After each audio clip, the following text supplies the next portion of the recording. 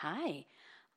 First of all, let me introduce myself. My name is Jessica, and this is my first ever podcast, and it's called Oh My God, I Can't. And I thought before I even delve into some of these hot topics, it would be a good opportunity for me to give you a little bit of insight as to how I ended up here, right? Because I think most of us do things, and we end up in situations where we're doing something, but we don't really think about how you got there, right? Have you ever done something in your life, whether it's like maybe rob a bank or something really fucked up, and you realize, how did I get there? What was the motivator?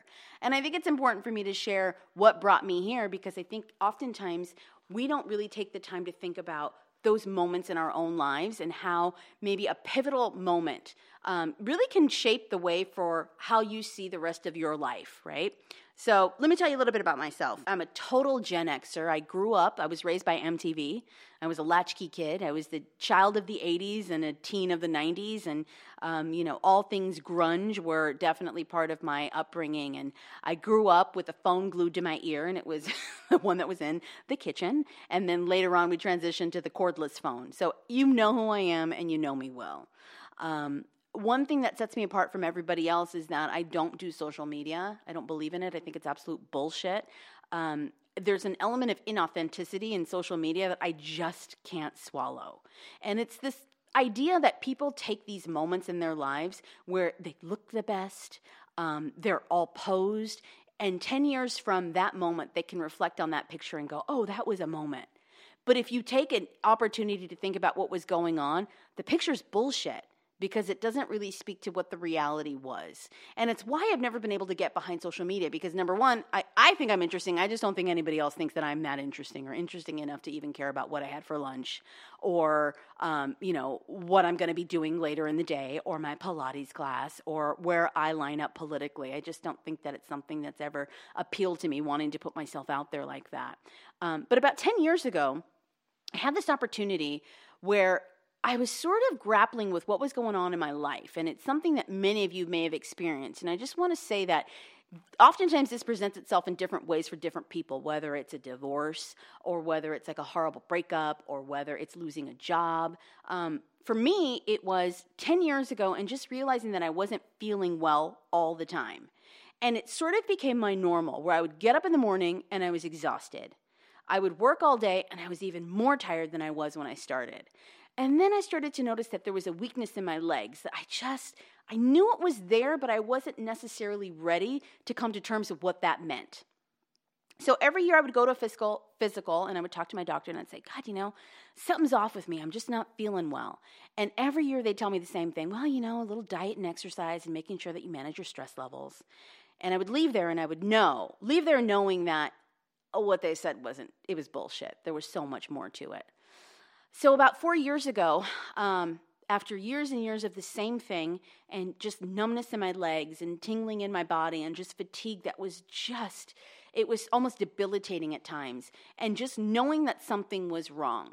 I did what everybody does, which we shouldn't do, but I'm always a proponent for it because it worked for me, is I got online and I diagnosed myself. And what my diagnosis was is that I had MS. And I would go on all of these websites, and every single symptom was something that I'd experienced or was experiencing at any given moment. And I remember thinking to myself, God, I should probably tell somebody about this. And I went to my doctor and I said, I don't know, maybe I'm crazy, but I feel like I have this. I feel like I have MS. And I remember a couple of doctors looked right at me without even asking for symptoms and said, you don't have MS. And I remember thinking to myself, yes, I do. I do. And it wasn't until about 4 years ago that I was at my job and I was just doing nothing, what you do when you're at your job, just one of those average days. And I was standing there with a colleague and my legs gave out. And I remember the feeling of it, but I remember the look on my colleague's face, and the look of horror on her face is what really scared me because I could see it. And I remember she asking me if I had breakfast that morning, and I remember saying, no, I didn't. And that must be what it was. I was probably just faint and hungry. And then I know in the back of my mind, I was thinking, I never eat breakfast. I don't know why I said that. I know that there's more to it. And a couple of weeks would go by, and it would be the same thing. And it started to happen more and more frequently, where I'd be blow drying my hair, my legs would buckle. Or I'd be getting out of bed, and I'd take 3 steps, and all of a sudden, I'd be on the ground. And I kept saying, maybe I'm having a nerve issue. So I went to the doctor, and I said, listen, this keeps happening to me. I have MS. And it was the same thing. No, you don't. No, you don't. No, you don't. Well, it wasn't until it got really, really bad that I was hospitalized for like 8 days. And they thought that, maybe I was having some kind of weird calcium deficiency and maybe I was having a nerve issue. And they did an MRI, and the doctor comes in the room and he says to me, super nice guy, he looks at me and he goes, "You were right. You have MS." And I remember at that moment, the first thing that crossed my mind was like, I felt vindicated. I felt like, oh my God, I've been right. Here I am, again, high school graduate, barely 2 years of community college, and I diagnosed myself with this disease where other people couldn't really come to terms with it. And I remember that moment thinking to myself, like, okay, I've been right. And it was just this moment where I realized that my life was going to be so different from that moment on. I didn't know how, but I knew it was. And I spoke to this doctor and he talked to me about the new normal, which is so horrible and so cliche because it's just so boring, about how I needed to make some life changes and that eventually maybe my faculties would start to give out and what my life would be like. And I remember him talking. I remember looking at him, and the first thing that came out of my mouth was, if I could get a handicap placard. And I remember I made him so incredibly uncomfortable, and that wasn't my intention. My intention really at that time was, you know what, this is fucked up and it's totally unfair, and if I can at least park in a decent spot everywhere I go, it's the least the universe can do for me. And that was sort of the beginning, and it was the beginning of where I started to say things that were, I've always spoken my mind, but I did it in a way that made people uncomfortable. And what I thought was really interesting and amusing was that I was making people uncomfortable about my own fucked up reality. And that to me was even funnier because I would say these horrible things and people would look at me and say, "That's not funny, Jess." And I think, well, no, it actually is kind of funny. And I remember the first time I went to see a specialist, an MS specialist, and I walked into the waiting room, and I'm not joking, it was almost like the world was playing this horrible cosmic joke on me. You walk in, and you mentally prepare yourself because you think, I'm going to walk in there, and everyone's going to look just like me. And I walked in there, and I swear to God, everybody was in a wheelchair. And I thought, oh my God, this is so fucked. This is exactly what's going to happen to me. And I remember sitting with the doctor, the neurologist, and just saying to her, like, how long do I have before I'm one of these people? And she said, well, it's a research hospital. It brings people with the worst cases. They come from far and wide, and, a lot of these people have ALS. It's not necessarily MS. They're all neurological issues, but I think you're jumping to conclusions.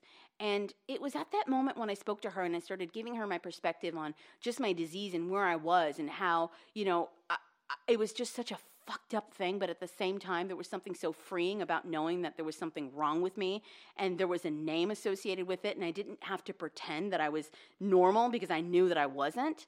And that's kind of how I'm here. I think that it gives me an opportunity to really just look at the world through the eyes of somebody who just decided at the worst moment in her life that, you know what, there's really no time for bullshit. And if it's funny, it's fucking funny. It doesn't matter if it's not. And that's kind of what this podcast is about. It's just an opportunity for me to sit down with you guys and just to talk about what's going on in the world. This isn't about MS. MS is just the thing that brought me here. It could have been, like I said earlier when I was talking, it could have been a divorce, or it could have been losing a job, or it could have just been a midlife crisis. This was the medium that brought me here. And, I think throughout all of our conversations together and just digging deep and figuring out how do you move forward from the worst thing that's ever happened and look at the world in a different and a unique way. And that's kind of what I wanted to bring to you. So I hope you enjoy it, and I hope that we get to spend some time together.